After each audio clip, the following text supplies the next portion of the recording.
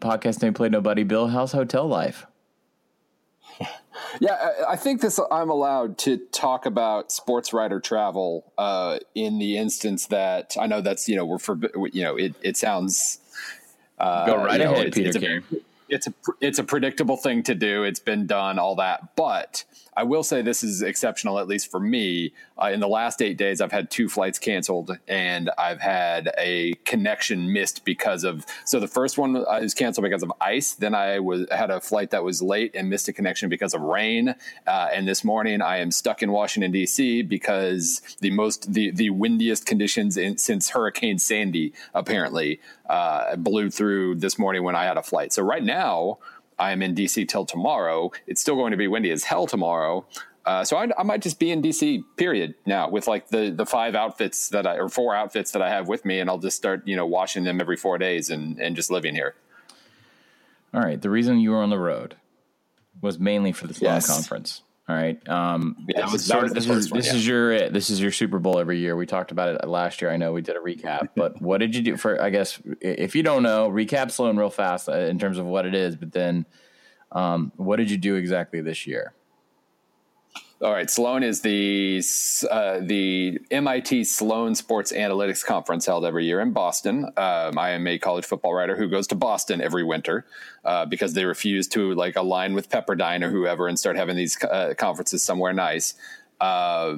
It runs Friday, Saturday. It's a trade show. I mean, it's a sports nerd trade show, more or less, or a sports executive trade show, maybe. So it'll draw most professional teams. There are some college teams that are showing up just in case something happens. There are panels for each sport. There's a lot of panels for, business and tickets and fans that I don't give 2 dams about. But, it's a trade show, more or less. You go, you listen to some panels, you maybe get some interesting tidbits. In this case, you get to listen to Barack Obama, but don't ask me what he said because I'm not allowed. Wait, back up on this because this actually became news. He came and spoke and you saw him speak? Yes. And he talked about, you can't tell us. Right. So, reporters were forbidden from writing about it. Basically, it's a reasonably common politician thing. He wasn't going to be particularly open if there were going to be, lots of quotes from him and whatever. Plus, I doubt that the Sloan organizers, as excited as they were to get him there, probably didn't want to turn this into a political rally because they would have been covered like a political rally all of a sudden. And I mean, let's face it. I mean, there were a lot of Democrats in that room, but this is an MBA school. And there were a lot of rich people there. So it's not like it was 90-10 Democrat by any means. So that was kind of the deal. He spoke with Daryl Morey and Jessica Gelman, the organizers of the conference. And it was cool. I mean, Obama is one of the few people in the world who looks like he's falling asleep and pauses for 10 seconds between words, but you are still interested in what he's saying because he measures his words pretty well. And nobody wrote about this? I mean, No, everybody followed the rules. It was impressive. I've got a Washington Post here. Obama critiques NCAA at MIT. Oh, okay. Okay, well, that one slipped through. Washington Post not going to be allowed Obama's off-the-record session at the annual event became public when Reason published audio of his remarks, which came during a question-and-answer session with Houston Rockets GM Daryl Morey and Kraft Analytics Group CEO Jessica Gelman. During an hour-long session focused on business and leadership, Obama also described how basketball reveals character, declined to say where he would play if he were a free agent NBA superstar, and discussed how sports can mold character. This looks like it's NBA related. Okay. And then, as it pertains to this podcast, he was asked what he would do if given the chance to run the NBA for a day, and that's when he took aim at the current NCAA model, which is back in the headlines due to scandal. And I'll read this so you don't, because you were there and you didn't violate anything. Yeah, that's right. I can't get in trouble if I'm not saying everybody acts shocked that some kid from an extraordinarily poor circumstances who's got potentially $5 or $10 million waiting for him is going to be circled by everybody in a context in which people are making billions of dollars, Obama said. It's not good. At minimum, one way of thinking about this happens to be baseball. In baseball, if you're Bryce Harper or Aaron Judge, interesting choice there, then you make that jump to the professional level. Even if you're not ready for the big leagues immediately, at least it's clear that this is going to be your profession. You start getting paid and the professional organization is on the hook, and there's clarity. If you're not Bryce Harper or Aaron Judge, then you go to college and you're signing up for a certain amount of time. That won't solve all the problems, Obama said. But what it will do is reduce the hypocrisy and the likelihood of people being like Claude Rains in Casablanca. Wow, nice reference there, O. And saying, I'm shocked that there's gambling going on in here. And then these kids who generally don't have a lot of resources are able to help their families. Let's see. And the rest of it looks like it was pretty small. Most of Obama's sports-focused comments were less biting. It's really good if you get black players in baseball, he said to Laughter, or Dominican or Japanese. It turns out Billy Russell was a really good hire. I don't really know what he means there. Just talking about diversity, the positives of diversity, especially when you're kind of almost going out of your way not to be diverse.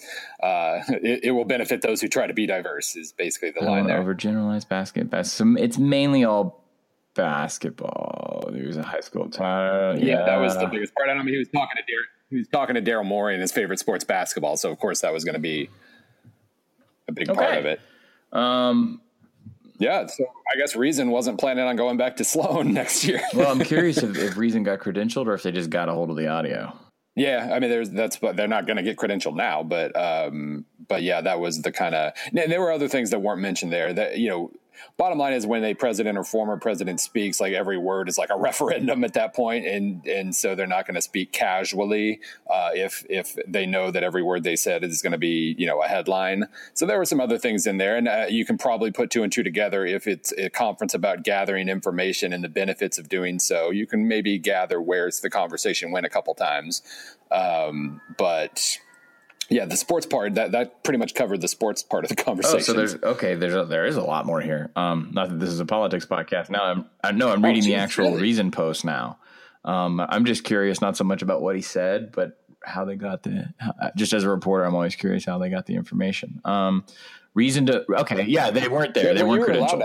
Reason obtained a recording of the speech, however, and the most newsworthy thing about it is the simple fact that the public wasn't supposed to hear it. I would probably agree with that. And as a reporter, if I was there, I wouldn't really give a rip about getting credentialed again, if only because someone of that stature and that importance to our culture, being the previous president, was speaking, and then I was told not to. My first instinct is going to be to do what I'm not told to do. So, I think that's a pretty common thing with politicians, though. Is this weird for Sloan? I thought nerds were going up there to talk about math. This is in 2008, that's what the conference was about, but it is a business conference. It's a much broader affair now. So it was still a departure. But the conversation itself was, about gathering information and ways to gather information. And then he did talk about sports. So, I mean, it was loosely tied.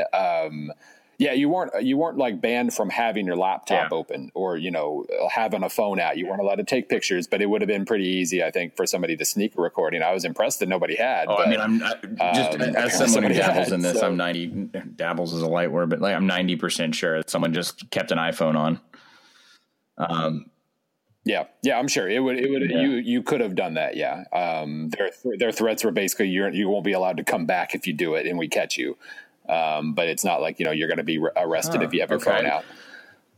So, I mean, I did think like not being able to write about it afterwards was a step further than normal. But I do think in high school, I saw Sandra Day O'Connor speak and it was the same rules, no recorders, no this, no that. And that was just Sandra Day O'Connor, much less a former president. So I do think that's a relatively common step there because, and again, they know that, if they're saying it, it's going to be taken as like, a matter of grave importance or whatever. And so they're going to be very, very, very, very guarded if it's going to end up being like a headline thing. And I think we got a more open Obama than we would have with those rules. Interesting. Yeah, I totally would have run that shit. But then again, I've been kicked out of things before. Right. And that would have screwed me because then I wouldn't have been able to go back. And that's why you don't take me places. What else did you learn? Nothing. So look at the big brain on Bill. Well, no, I mean, it's not a conference like the panels are. Like I've said before, it's a bunch of executives going up to make sure they don't reveal anything that they do that might give them an advantage. Right. So it's not designed to talk about that exact thing. Right. They talk about the benefits of analytics, but don't ask me what we do. Yeah. So the way this is set up, the panels are designed to not be all that revealing, and then the interesting stuff comes from like there are research papers and presentations and whatnot, where you do interesting things with data sets. There was a really cool thing this year. One of the papers was about how soccer teams create space in a way that if we had player tracking data for football, and that is definitely coming. Then you can kind of, I've always had this idea of like heat mapping for how offenses attack defenses, like where they're attacking, how they're moving defenders. You can absolutely go down that line, and it'll be pretty fun to do so. There were papers about like how NBA teams make errors in the drafts, or what kind of players they make errors on. That was kind of cool. And then there was stuff like, all these win probability models, like we saw last night with the Louisville Virginia game. Look, Louisville was at 99%, and then the little draft goes way down when Virginia wins at the end. And expected goals, just things that kind of exploring the more common analytical tools now, like that are only good and not necessarily great.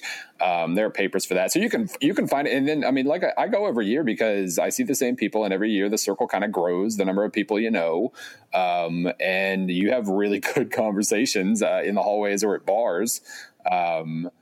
And then the panels are fine. So, it's a worthwhile experience. It's just not necessarily because of what is in the conference. It's because of everything else. Question. Okay. You mentioned NBA a lot. Obviously, yes. Obama was there. He's an NBA guy. But, is it just the way Sloan is set up? Or are we starting to see other sports? Well, I guess we're not starting to see this because baseball started it with Bill James. But where is football in all this? Are they football's behind? Really behind? Yeah. So basically, baseball was first. I guess what I'm asking, how stupid does the sport look comparatively? Because now, just from a very layman's perspective, it seems like basketball analytics has jumped up in the last 10 years. It's all about the availability of tools and what they can do. So baseball was first, and because baseball's always had the advantage of being, this guy threw, this guy swung, this guy caught the ball. It's always been very easy to define things. So that's been the easiest. Plus, then you had Bill James, then you had Moneyball, of course, at the beginning of the century. And so those things just created an advantage for baseball. Basketball is kind of big right now because that's where a lot of the tools have come into play. The player tracking stuff they have on every NBA court, the different ways that you can that people have come about for doing the heat map things, the shooting maps, and all that. People have figured out some tools to use that kind of adequately summarize how the game's being played. And I've always said with numbers, it can change the way you're thinking, or it can just do what you're already doing faster. That's, I always compare it in football to video analysis, how, nobody has to splice films. You have the game already cut up on your iPad on your way home after the game. Analytics can do kind of the same thing in terms of speeding up what you already do. And that's a big part of the NBA stuff right now. Football is behind, but it's also harder. Basketball has 4 guys moving without the ball. Football has 10. And so there's just, it's a lot harder sport to just look at the stats and be able to glean a lot of things about a lot of players at once. Is it the hardest of the sports? Because just from my stupid perspective, I would assume that's 1 soccer and then maybe 2 hockey because of perpetual motion. And hockey are the other.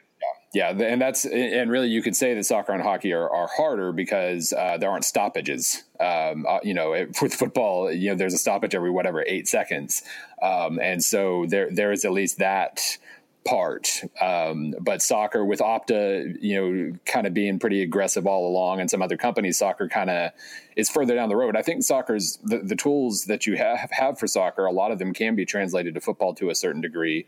And that's really why I think one of the reasons why I've been really, really interested in watching what kind of develops with soccer. But no, I think it's a combination of football being stodgy and conservative, and then also football being very hard to measure. Those are the 2 things that have kind of prevented it, and it was seen as a really big deal when Doug Peterson, goes for it on 4th down and does the things that the nerds have been saying to do for years. Right. Wasn't that big and it actually works. It actually works like the odds suggested it might. That was considered a big deal. And I do think football is a big sport of imitation. And so maybe the fact that Doug Peterson, the world didn't implode when Doug Peterson followed the numbers, maybe that leads to a little bit more aggressiveness here and there. Maybe it doesn't, but maybe it does. And then you combine that with the technology and the way it's coming about with player tracking stuff and a better ability to kind of keep tabs on what all 22 players are doing at once. You start to improve the tools, and then you start to improve coaches' brains a little bit. Then you start to make advancements. Now, I'm saying all this, dumbass John Gruden stepping up at the combine the other day, like, I want to take this back to 98. I don't want information. I think next week I'm going to try to write let's remember what analytics actually are post. Because it is hilarious to see, especially in the NFL, just this continuously pervasive, like the nerds are taking the coaches out of the game kind of stuff, like BS. But point of advice: let John Gruden hang himself with the rope. Like, let's not convince John of anything. Yeah, no, yeah. Defend your point to our people, but if you want to proselytize to the undecided, but if stupid people and John Gruden want to keep running that kind of scam, like, I go for it. I think they should. Bill, let's just go ahead and admit it. It wasn't the incredibly insane schedules that you and I have been keeping. It was that the Sun Belt announced a new TV deal. That's why we had to wait.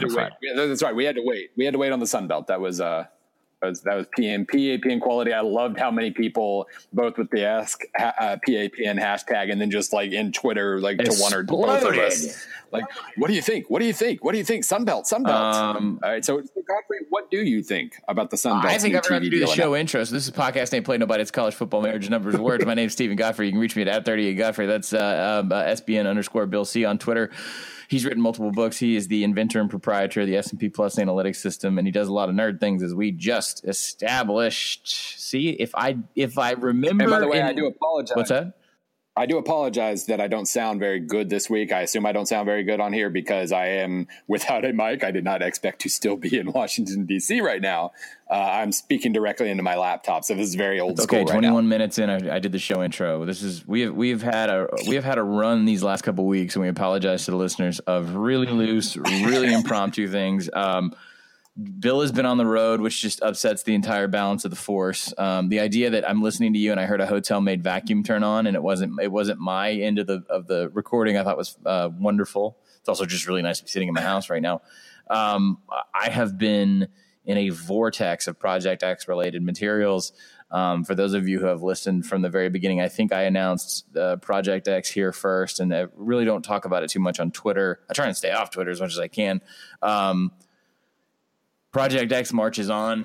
If it doesn't kill me, I should have an announcement in the next 8 weeks about Project X, which I know is like a long, long time, especially if you're a millennial, but you'll live. I'm not going anywhere anytime soon. So if you, by the way, if you see Godfrey walking down the street, like buy him a drink. I mean, I'll probably be talking to myself pantsless. So yeah. Project X is going to kill me. All right, Bill. Sunbelt. Yeah. So what I'm going to do is everything is about the same in terms of the coverage. I looked at the official press release last night. I'm just going to pull this up randomly from our friends at AL. We're going to kind of, for those of you who are well-versed in sports internet culture, we're going to kind of FJM this, where I'm going to read this out and we're going to kind of talk it through specifically because there's some really interesting stuff here. And if I were to talk to Jason Kirk, our college football editor, or Nate Scott, our my editor and features, and they would say, do you want to write about this right now? I would punt on it right now because I've read this thing 2 or 3 times. There's some key pieces of information we do not have yet, and I'll get to that in a second. And also, I'm not sure if this is good or bad yet. I have a lot of questions, and I'm starting to text around to people.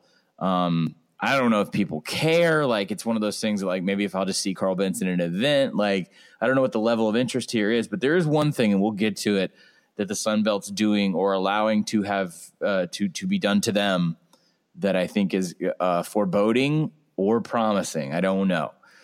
So real quick over at AL.com, Sun Belt and ESPN, they've agreed to an 8-year contract for exclusive broadcast rights on all the league sports. right off the bat, they already had an exclusive contract, I believe. The only thing that I think this changes is third tier rights, and that sometimes the schools themselves would be responsible for the games that really like had a small interest. So in other words, if ULM had a home game against an FCS opponent like Nichols Southern or something like that, that one would be left up to the school to broadcast if they wanted to do anything at all. I think this sucks all those in, and there's a reason why. Current deal was not set to expire until 2020, but the league and ESPN have agreed to enhancements. Now, this is interesting too. Okay, the deal is not set to expire until 2020, which means we had 3 more football seasons to go. Football being the key revenue generator here. What does that tell you, Bill? Well, it almost tells me something about ESPN. Like, correct. Like they're really, that is the correct answer. Oh, yay. Ding, ding, ding. Yeah. The most interesting part of this for me is just that, or to me is that, we talk a lot on here about, hey, Facebook's trying to get into football and, whoever else, all these like smaller entities that were curious about like what impact they can have.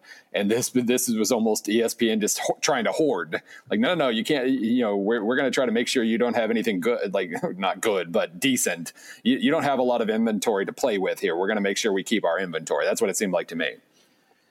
So it is the fact that they want to maintain quantity. Because ESPN has to operate in quantity. It's that simple. Entities like SB Nation and our rival companies, we are boutique properties. We do not churn out volume the way that ESPN does. And also we're not rights holders.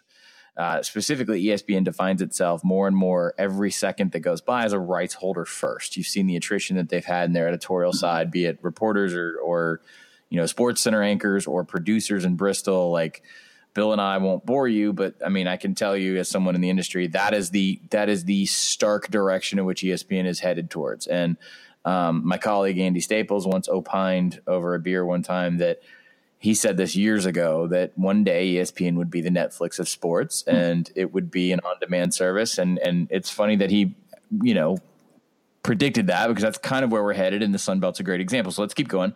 I want to point out, here's why 2020 is interesting. They did not have to redo this deal. Right. They did not have, neither party had to redo this deal right now.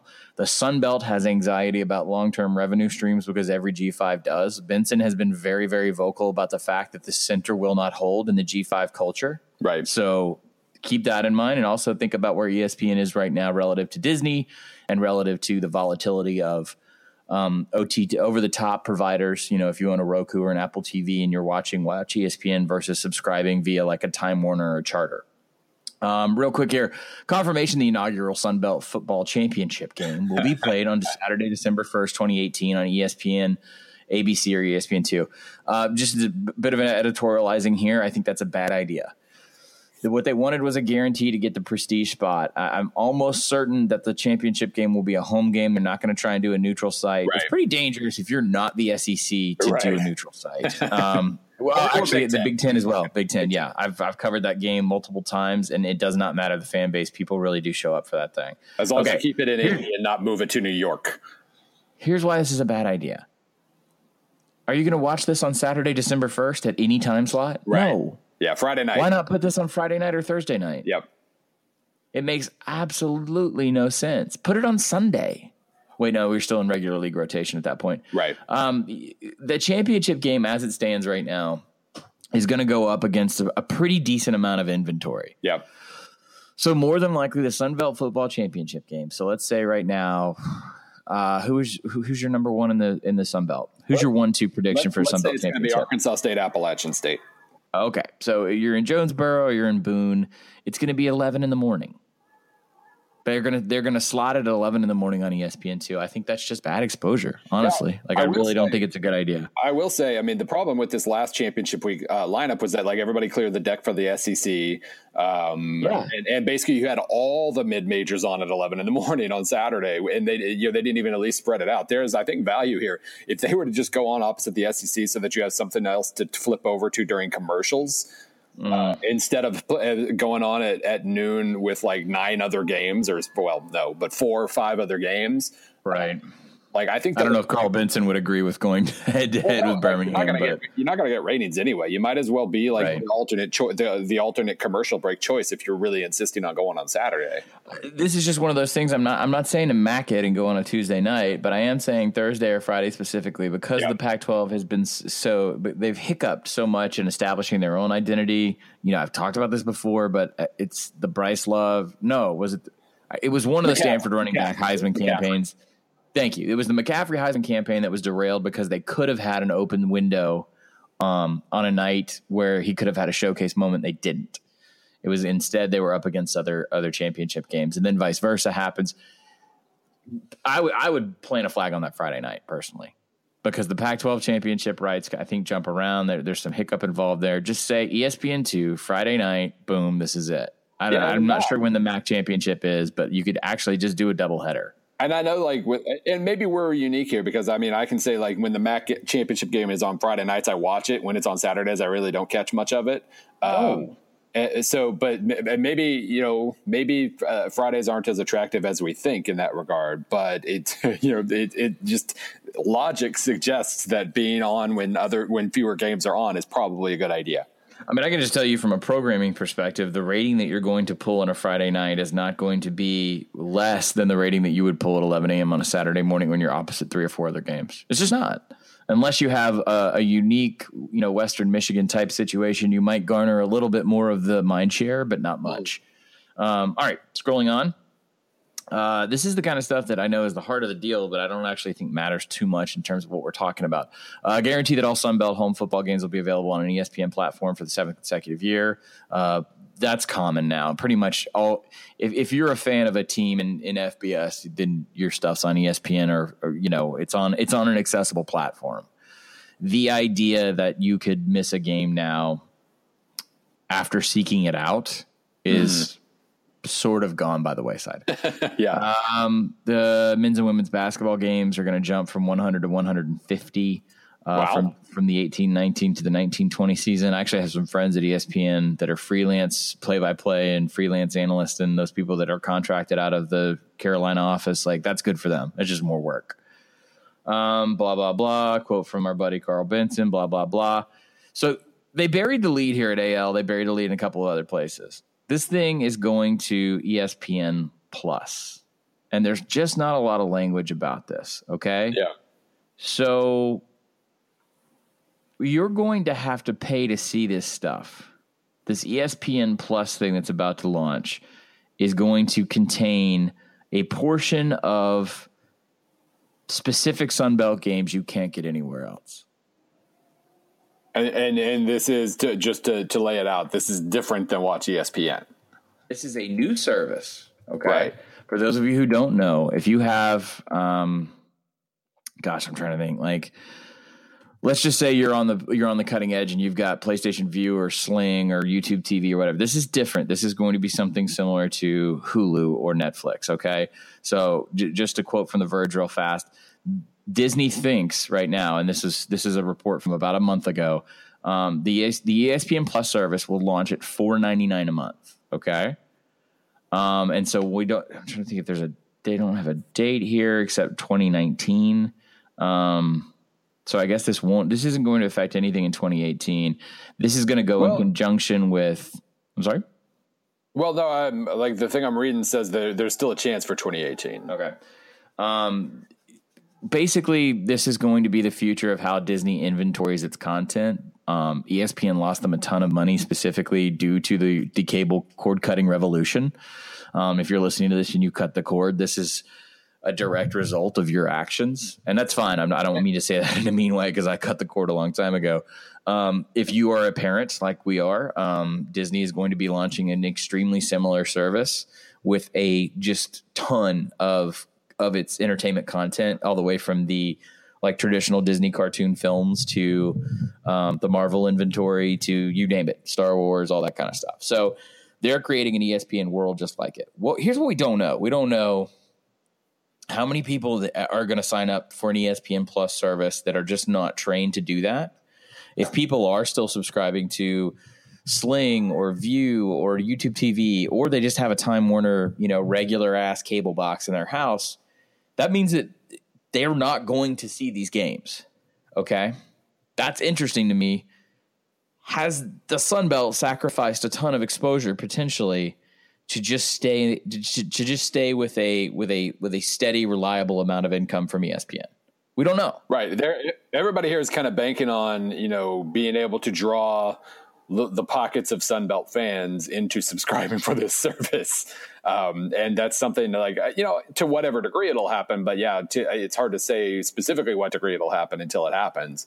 And I mean, I will say, like, we're inching down that road. Like, we haven't completely cut the cord yet, partially because we have like a deal that hasn't run out yet. But we are Netflix and Hulu now. We almost never watch live TV except for sports.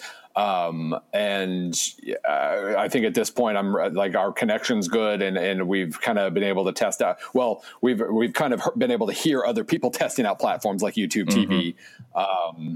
And we could end up in the next year or two being in a situation, where we like do Netflix, Hulu, ESPN Plus, and YouTube TV, and still pay like a third of what we pay now for cable, or maybe not a third, but half.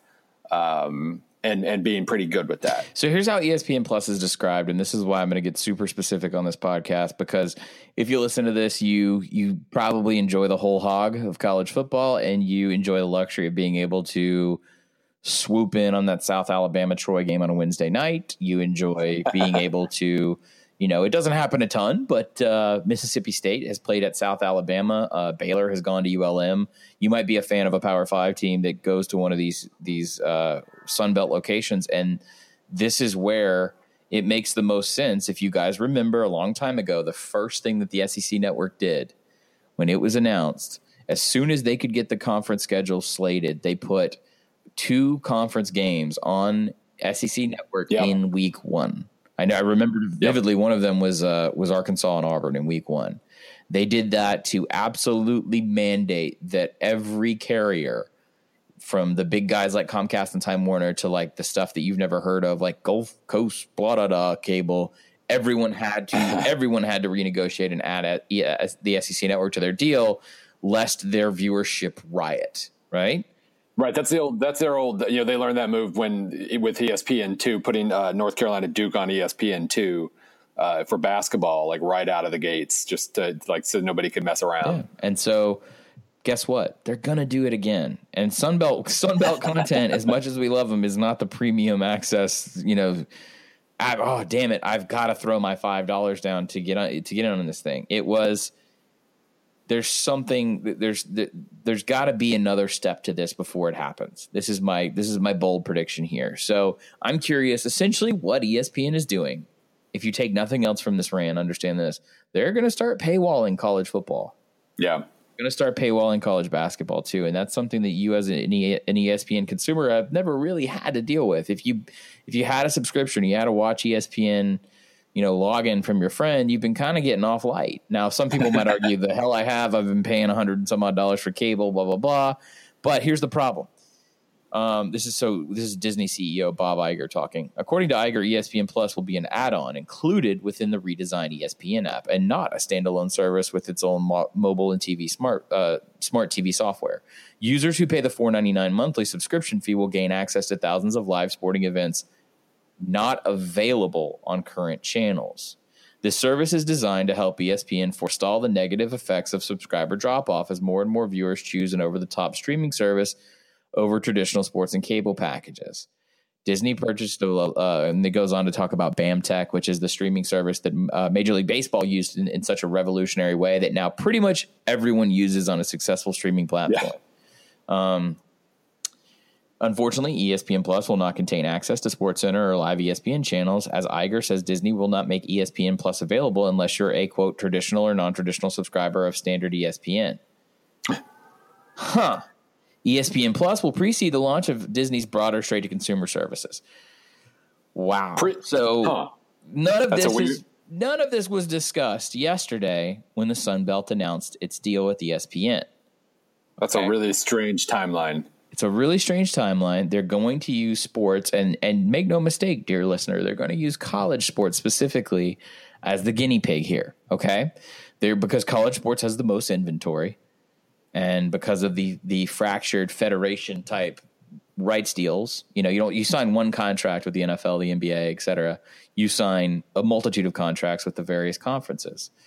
So because of that, because of the system, they're going to use college sports as the guinea pig here for this really weird service. So this is not what Staples and other people have predicted. This is not the straight up, all right, guys, to hell with cable. Just like Netflix. Like, what do we pay for Netflix now? Do we even know? Is it $14 a month? I think.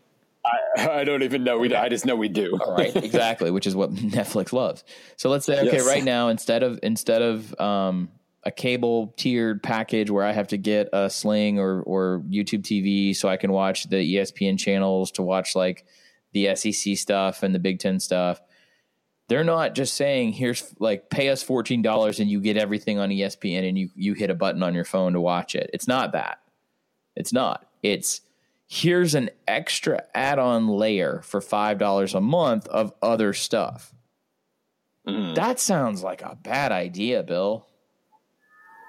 Wow. This doesn't sound like an incentive for people to sign up for another damn thing that they have to pay money for, because let's be honest, as much as we love it here in our little corner of the podcasting world, again, what kind of inventory are you going to offer that demands people sign up for this thing? The Sun Belt alone can't carry it. And then, so my next question is did the Sun Belt just strand a lot of its inventory on this sort of boutique little corner of ESPN that's paywalled? And is anybody going to be able to reasonably just go, oh yeah, I want to watch that App State game? Yeah, it seems like they really are, and maybe this is smart, I don't know, but maybe it seems like they're banking on little niche communities, like sucking niche communities into the subscriber base, and building it up in that way. Because I mean, yeah, like if you're all of the Sun Belt schools have hardcore fans. They just don't have as many of them as, the SEC or whatever. But if you have the opportunity to pay $5 a month to make sure you get to see all of your team's road games and all of your team's baseball games, and this and that, I mean, maybe that. If you're a fan, then $5 a month might be worth it. It's just you're not as a business model. So maybe in that sense it's fine for the Sun Belt. It's just the ESPN business model. They're obviously not going to be made or broken by how many South Alabama fans pay $5 a month. This is very, very odd. All right, one more thing. This just reinforces that like we don't really know how any of this is going to play out over the next 10 years. And it also kind of hints that neither does ESPN. They're just kind of feeling their way around. One more thing here. We don't know the biggest question. I buried my own lead. The biggest question is this with any one of these broadcast deals, especially if you're in the Sun Belt. Bill, do you know how much the Sun Belt teams get per year from their television deal right now? Like $100,000 or something in it. Around $100,000. So contrast that with when the first Big Ten network deal went through. It was already around 26, and that was 10 years ago. Million. Yeah. I'm sorry. It's there are projections depending on who you believe. They've been kind of sanded down a little bit with the cord cutting phenomenon that the SEC and the Big Ten networks would generate upwards one day of $55 to $65 to $70 million a school. I don't think that's going to happen. But right now, they can pretty much bank in the 40s, okay? Compare that to $100,000. And this is it. This is the single conversation you need to have about the Power Five versus the Group of Five, about the inequity of the programs, about the difference, all of this stuff. This is it. That is the single conversation. Yep. It has nothing to do with attendance and tradition. That they also went out of their way to re-up at about 100,000 or maybe a hair more per year. Like, well, let's lock it down because we don't know if we're going to get any better. Here's the other issue. We don't know what they're paying. We have no idea what this new 8-year contract pays the schools at all. Right. I thought I saw something that it might have been total speculation, just that it wasn't a massive change from what they currently make. The speculation right now, I've not been able to confirm a number. The speculation right now is that it will be, it's higher than $100,000, but not significantly. It's not even, as far as I know, it's not even $1 million. It's not $5 million. So if you take anything out of this, one, it's the weird paywall situation that they just entered. And two, nothing really changed. Right. Like if you're Louisiana Lafayette, you're still going to have to go get your teeth kicked in by Florida and LSU and maybe Arkansas 2 to 3 times a year. Yeah. And you're still going to scramble and beg people to bridge that gap with you so you don't completely lose the morale of your small fan bases and try and find those weird 2-1, 1-1 deals with, programs that are sensitive, programs that don't just have the pure power and weight of Oklahoma, where it's like, yeah, ULM, come in here 3 times over 10 years. We're going to play you on Labor Day weekend. The years that we're not doing a big game, we're just going to kick crap out of you. And the going rate is like $1.8 million. So that's what we'll give you. You guys have to understand, like, you hate those games. They're not really fun for anybody, but they exist for a reason. They have Circle of life. And I know, like, Carl Benson, was frowning. Like, he was almost trying to guilt ULM into stop taking so many of those so that they could be bowl eligible easier. But, okay, well, tell them how else they're going to make money then. All in all, before we move on, this is not a bad move. This is not an error on the Sun Belt's part. I think it's all that they could manage to do.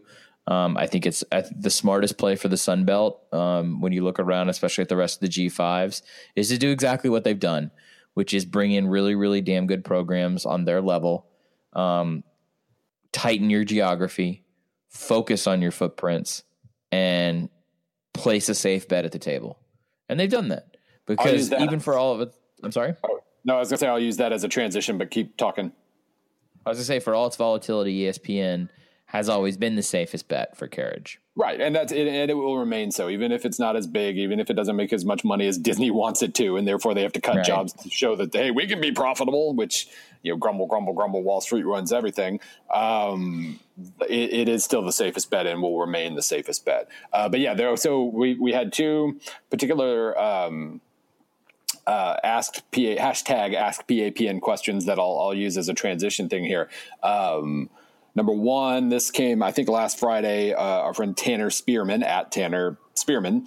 Why is there a narrative that CUSA isn't going to work long term, especially when the Sun Belt's media deal is much, much worse? The narrative kind of sucks both of them in. But the other question that I'll go ahead and mention is at John Austin Perry asks, assume Sunbelt and CUSA shuffles and you're in charge. Do you prioritize geography or try to put the better programs / upside programs together to make stronger conference? Well, that's actually a really good question because, the natural reflex response is geography is the whole point of it. But how many do you have to take total? 12? Yeah, I would say 12. So right now, there are 10 in Sunbelt, and they're, they have a conference title game anyway. And how many 14 in Conference USA? 45? 14 going on 38. So basically 24 between the two, you could easily mash together. But to step back for just a second. Super conference. Stretch the definition of super. The whole reason we are talking about this, it goes back to, I think it was the Middle Tennessee AD, just pointing out that, revenue is what it is. Revenue is that it is such that it doesn't justify the geography of Conference USA in particular. Conference USA is a very stretched out conference, and this is always the example. Like, what about your volleyball team going there on a Wednesday night? It really stretches the money when the geography doesn't make sense. And between Conference USA and Sunbelt in particular, you could suck in other mid-major conferences if you want to, but just those two, you can mash them together and stretch or build, create two very, very much more geographically continuous conferences. Just by, but the idea of quality is interesting here too. If you want to, there's a lot of dead weight in both of these conferences. And so you could, that would be kind of interesting, but it wouldn't solve the geography problem. And that probably at the end of the day is the more pressing problem. I would agree. I think it's very hard. We can sit here and play the fun game like we have before about the mega conference, super conference pod, I don't know if there's necessarily a great answer, but in terms of, I would push back maybe a little bit on the logic, Austin, and just say that don't worry so much about picking the 10 best or the 12 best or whatever. It's not going to happen anyway. And it would be really hard for me to find the best. Like, what are you arguing against right now? Because let's say you're Western Kentucky and you've been absolutely lights out through, Taggart getting them respectable, leaving, Petrino getting them good, Brom getting them awesome. We don't know if Mike Sanford. I mean, they could be 4-8 in 2 years. We don't know. And then it's not like that brand is going to carry one way or the other in a different, a dramatically different way. And I think that's the case with most of these programs. And so it's really hard to figure out. Look, the question that Austin is asking is the question that these conferences have been asking for 15 years. Oh, man, right. North Texas is so valuable because it's in Dallas. Is it? Do people care? Does it move a needle in Dallas? Are you talking about investment in potential fans? Right, what does that mean? Right. The teams that have stood out recently, I mean, aren't the teams that have stood out over 30 years for the most part. Southern Miss, you could kind of make a case there. But yeah, I mean, the problem with life at this level in general is that it's, your reward for being successful is having to hire a new coach, and eventually you don't hire a good one. Because if you look at the teams that have been most recently successful out of those two conferences, you end up with the conference of like App State and Arkansas State and Troy, and Marshall and Southern Miss and Western Kentucky. But FAU is like suddenly a heavyweight. They were terrible 2 years ago. Right. They were awful. It was a joke why FAU and FIU were even FBS programs for a long, long time. But someone finally cashed in on the idea of like, well, they're sitting in Miami, they could be good. Yeah, and so the different approaches these two conferences have taken, like you have to build in a certain amount of speculation and projection and potential for future. And Sunbelt did that by bringing in like, hey, Georgia Southern and App State have been really good at the FCS level for quite a while. Let's go that route. Whereas Conference USA said, hey, Charlotte's big. North Texas is near Dallas. Old Dominion is in that Norfolk trifecta region down there. They also brought in Western Kentucky and Middle Tennessee, and that brought kind of a sustained level of quality to the table, Middle Tennessee at least. Western Kentucky was just starting to kind of figure things out. But yeah, the difference is that Conference USA banked a lot more on market equaling potential. They bank almost everything on that. Right. We can say it kind of failed. Like it's quite possible that whatever they attempted to do was probably going to fail, at least in terms of like raising them to the stature of the American Conference or whatever. Mm-hmm. But that was kind of the difference in the approaches there. Conference USA is still higher on the totem pole. Their dead weight almost drags them down to the same level as the Sun Belt. But yeah, they're only in the end, there are just only so many decent, not terrible solutions.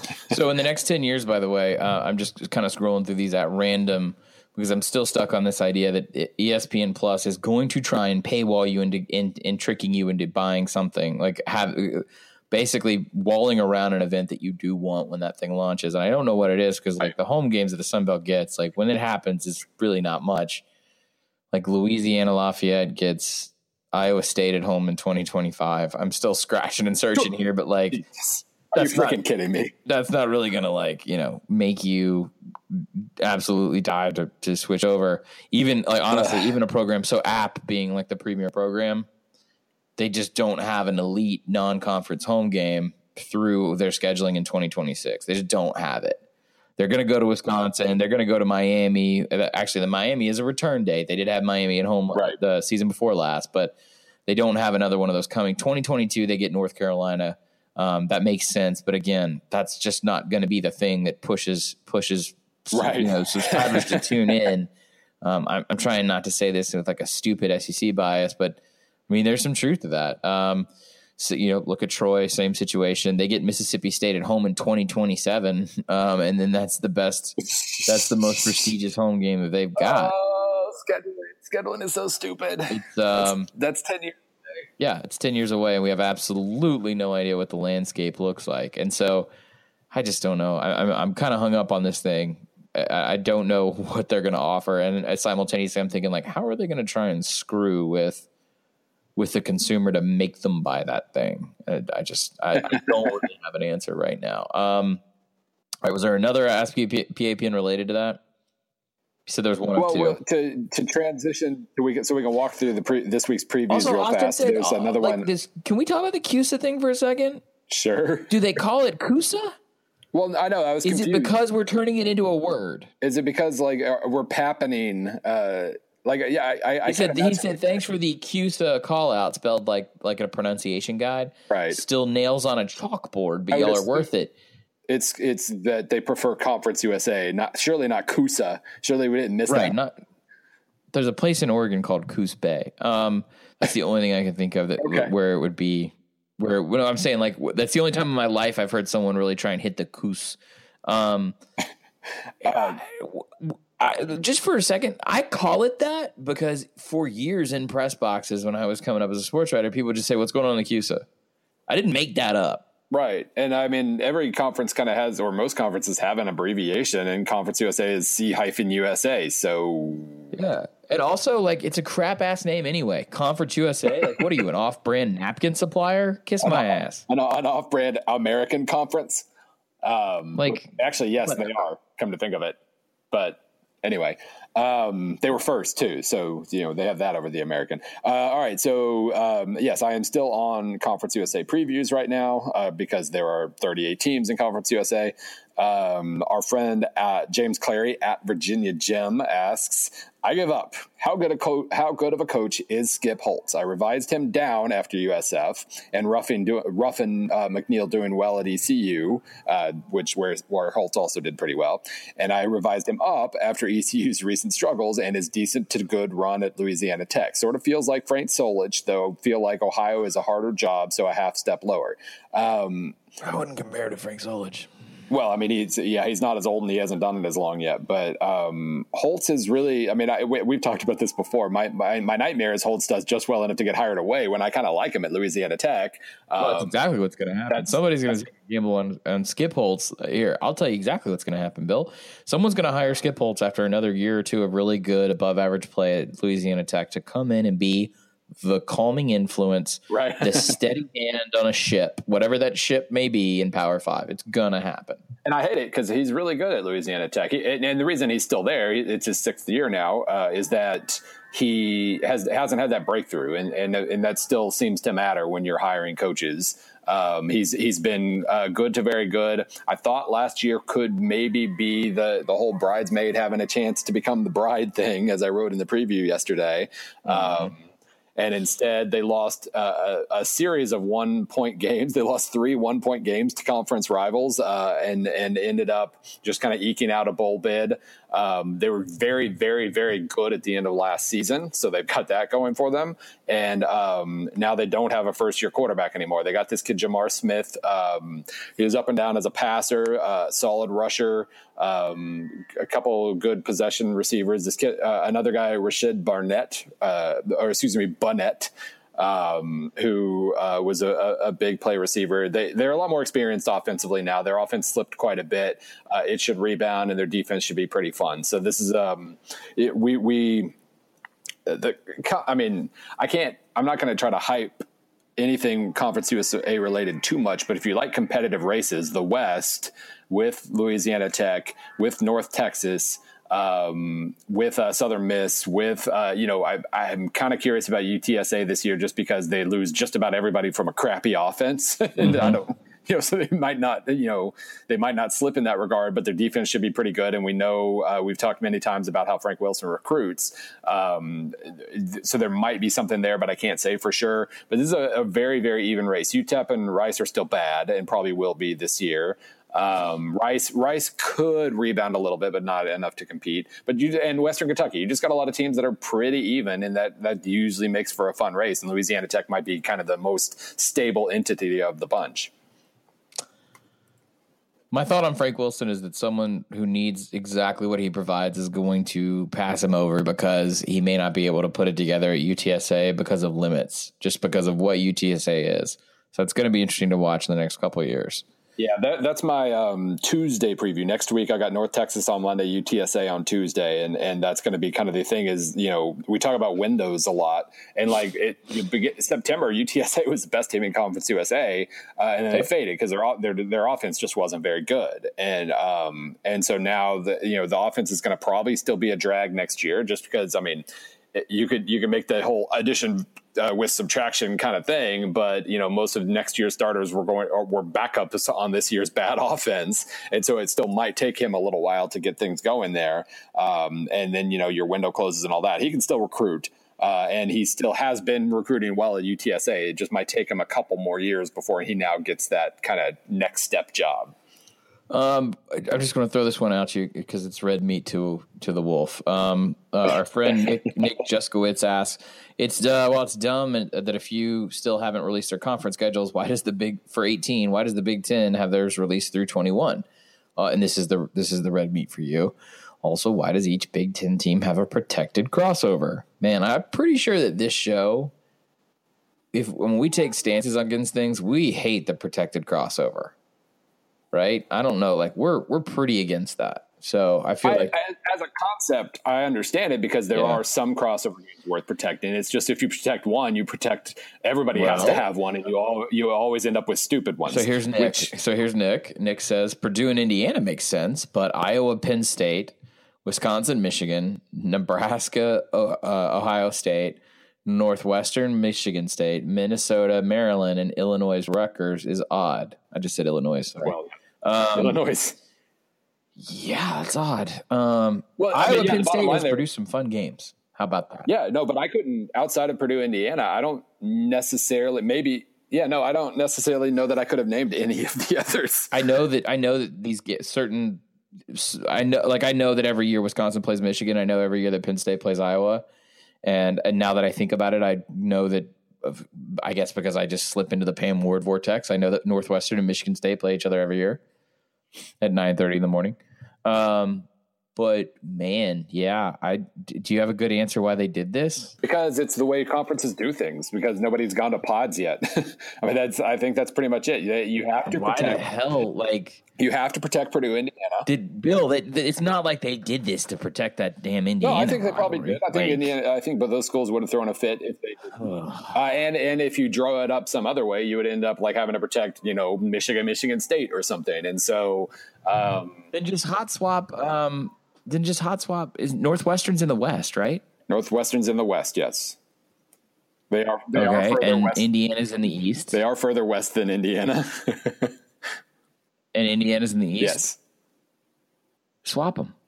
I mean, I'm sure Indiana's response to that would be hell yes, but no, we don't need no swapping, no anything. Pods. Almost nobody has more than 3 things they need to protect. 3 rivalries they need to protect. It is an amazingly simple idea, and unlike promotion and relegation, it actually could happen. It's not hard. It would not ruin anything, and it's not that hard a concept to understand. It's just like the reason they do these things is because that's the way you do them, and so we need to change that. And I'll start making some calls.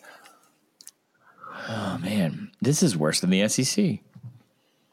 Yeah, I mean, it's considerably worse than the SEC. Because the SEC gets to rally around 2 traditional rivalries in Alabama, Tennessee, and Auburn, Georgia, and then fill out the crap with the rest and then try and sell us on the fact that LSU and Florida is a tradition. Well, I like it for the SEC because I like, Missouri plays now every year. They play a bunch of border teams that aren't very far away, Tennessee, Vanderbilt, Kentucky, and Arkansas. So I like it for that reason. Hey, Bill, you're in the SEC now. We're all of us are far away from you. Okay. Arkansas, not that far away. Nashville's not that far away. Lexington's only sort of far away. It's a universe away. You Big Ten weirdo. Pods. You married into this family. Pods. You married into this family. Don't you ever forget it. Pods. Pods in the SEC, I know you've done before, but I think pods. No, when we did that, I think Matt Brown also did the Big Ten, and it works. It just works. It is. I think it will work. I think it would work a lot better. I'm not saying it wouldn't work in down south. I'm saying it would work a lot better in the short term. And let's be honest, the Big Ten is going to be more progressive about this anyway. The SEC is the team that created divisions for FBS, so no, they took. Well, that's the South. Just like it. I mean, they divide things. That's what they do. Is they break off. I think the Big Ten could do this, protect what is a really good conference championship game too, in terms of environment and that kind of stuff. So, will they do it? Of course not. Of course they won't. There's no way they're going to do it. Just give me a call, Jim Delaney. I just need 10 minutes to walk through it, and you'll be sold. You could just do the thing on the fly in 10 minutes. Oh, yeah. God, yes. It's not hard. It's not hard. You play everybody home and away within 4 years. You don't lose any major rivalries because no school has more than about 3, aside from like the teams that hate everybody, like Tennessee or LSU in the SEC. Like almost nobody has more than 3 games they have to protect. And even if you can't protect it, you play twice every 4 years. You just can't get you would not be able to convince them, even if your time machine landed in Chicago on the doorstep and you got out in like a flashy foil spacesuit and you were like, Jim, Nebraska's going to be assy. Don't bank everything around the Huskers. He wouldn't believe you. He still wouldn't be like, I'm from the future, Jim. He wouldn't believe you. That's the problem here. That's why they did what they did initially. They can undo that. And I know that Jim is a loyal PAPN listener. And so, yes, I just need 10 minutes, Jim. It will work. We'll work through it together. You'll love it. Everybody will benefit from it. You do know that a large portion of Wisconsin listeners on this podcast are going to stab you in the neck because they benefit the most. No school benefits more from the current division alignment of the entire Big Ten Conference than the Wisconsin Badgers. But nobody. They also have a massive chip on their shoulder because they continuously get cold. Well, they're told the only reason you're so good is you're in the West. So, that could bait them. That could question their manhood and bait them into saying, yeah, hell yeah, let's do it. Why don't you figure out what's going wrong in Indianapolis then? I don't even know why am I baiting a loyal listener? I don't know. Yeah, seriously. This is the off season. We need as many listeners as we can get in the off season. Do you think PAPN would just like explode on the Apple podcasting charts if there was a TCU Wisconsin national championship? I do. that is certainly when it comes to Power 5, we got hops there, man. I just By the way, speaking of charts, review us on freaking iTunes. We do not have enough reviews. Review us. What's wrong? Well, no, we don't get a lot of reviews because we don't solicit it. We're not good at promoting ourselves. Yeah. And so, yes, review us on iTunes. Thank you. I haven't looked because I don't use iTunes. I don't use the Apple Podcast app or whatever the hell it's called now. Yeah, I guess. I mean, I always hate doing that in a podcast, but. Well, when one of the times you were gone and Bud came on, he like lectured me about it too on the podcast. Like, you guys need to solicit more. How do you guys only have X number of ratings? Let's see. How many ratings do we have? We are now up to 241, so we've gotten a few. What is that compared to? Let's see. It says more by SB Nation. I'm clicking on the MMA Hour. MMA Hour. That's like a juggernaut. I know, but let's compare ourselves to a juggernaut. Well, the juggernaut only has 737, so we're not as far away as we once were. Shutdown Fullcast, a sort of football podcast, has 491 reviews. So, I mean, we started from behind. That's fine, but we got some catching up to do. America has no taste. Now, by the way, we have 240 ratings, average review 5 stars. All right. Okay, fine. If you were going to get up in my mentions when like I got a sick kid or I'm stuck on some flight and we're trying to like haul ass to get this podcast out to you, loyal listener, why are the idiots in the back of the class doubling us up on iTunes review? Huh? Yeah. If you're listening and you haven't done this already, you better go 5-star us. Because we know enough about our analytics to know that we appeal to the same hardcore. We are indie rock as hell, okay? We are a Guided by Voices concert, and every town we go to, the same 250 people are going to show up and know the lyrics to every song, and then we're never going to be able to sell out an arena, but we're always going to have that. So you passionate a-holes better go get. I mean, does it help us? Like, what does it do if they do it? I'm stopping mid. The volume of reviews does help with the ratings. Their weird ratings algorithm. Like, it's not just like it's not just listens, and it's not just like the quality of review. It's the volume too. And it's funny now that I'm looking at the reviews. When Bud guilted everybody on this show, because Bud has that power. We got like a spurt of 25 reviews in like 4 days, and since then we've gotten 3 reviews. So yes, the first thing I'm going to tell you to do is review us, because I know you haven't. And the second thing I'm going to tell you to do is take your significant other's phone and do the same thing, because they haven't either. And that's that's an easy win. All right, girlfriend, boyfriend, husband, wife, just grab their phone while they're asleep, put their thumb on it to unlock it, and just throw a 5-star rating in they're never going to know. And since we're not specific, well, you did just say 5-star rating. I was going to say, we're not specifically telling them what to review. No, I am. Okay, fine. That's fine. Wait. I'm not mobilizing you to get off your ass and give me a 3-star rating. What am I, an Uber driver with a stinky car? No. 5 stars every time. Every time. I will stop answering Wisconsin questions if this keeps up. I will weed out every Wisconsin question from here on out. That's a promise, not a threat. It's a threat too. When do you go home, Bill? Never. Bill's really technically this as week. of now tomorrow morning, but we'll see. Local sports writer goes on a week-long trip for first time. Really angry about it. It's very funny.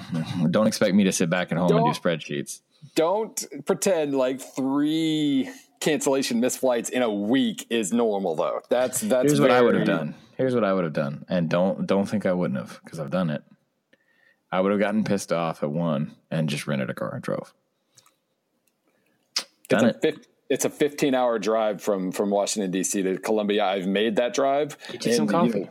Wheeling, West Virginia is lovely to drive through. You know, you go into that little tunnel in the mountain and everything. No, it's pretty ass. I lived in West Virginia. It sucks.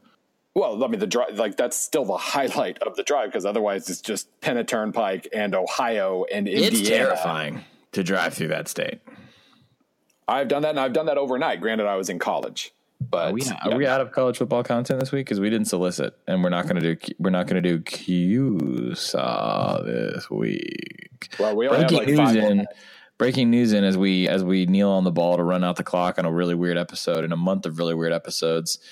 Our friends at FBSschedules.com would like to announce that Georgia State and Army have scheduled a 3-game football series. That's very peppy. For like the 2030s. 19, 21, and 22.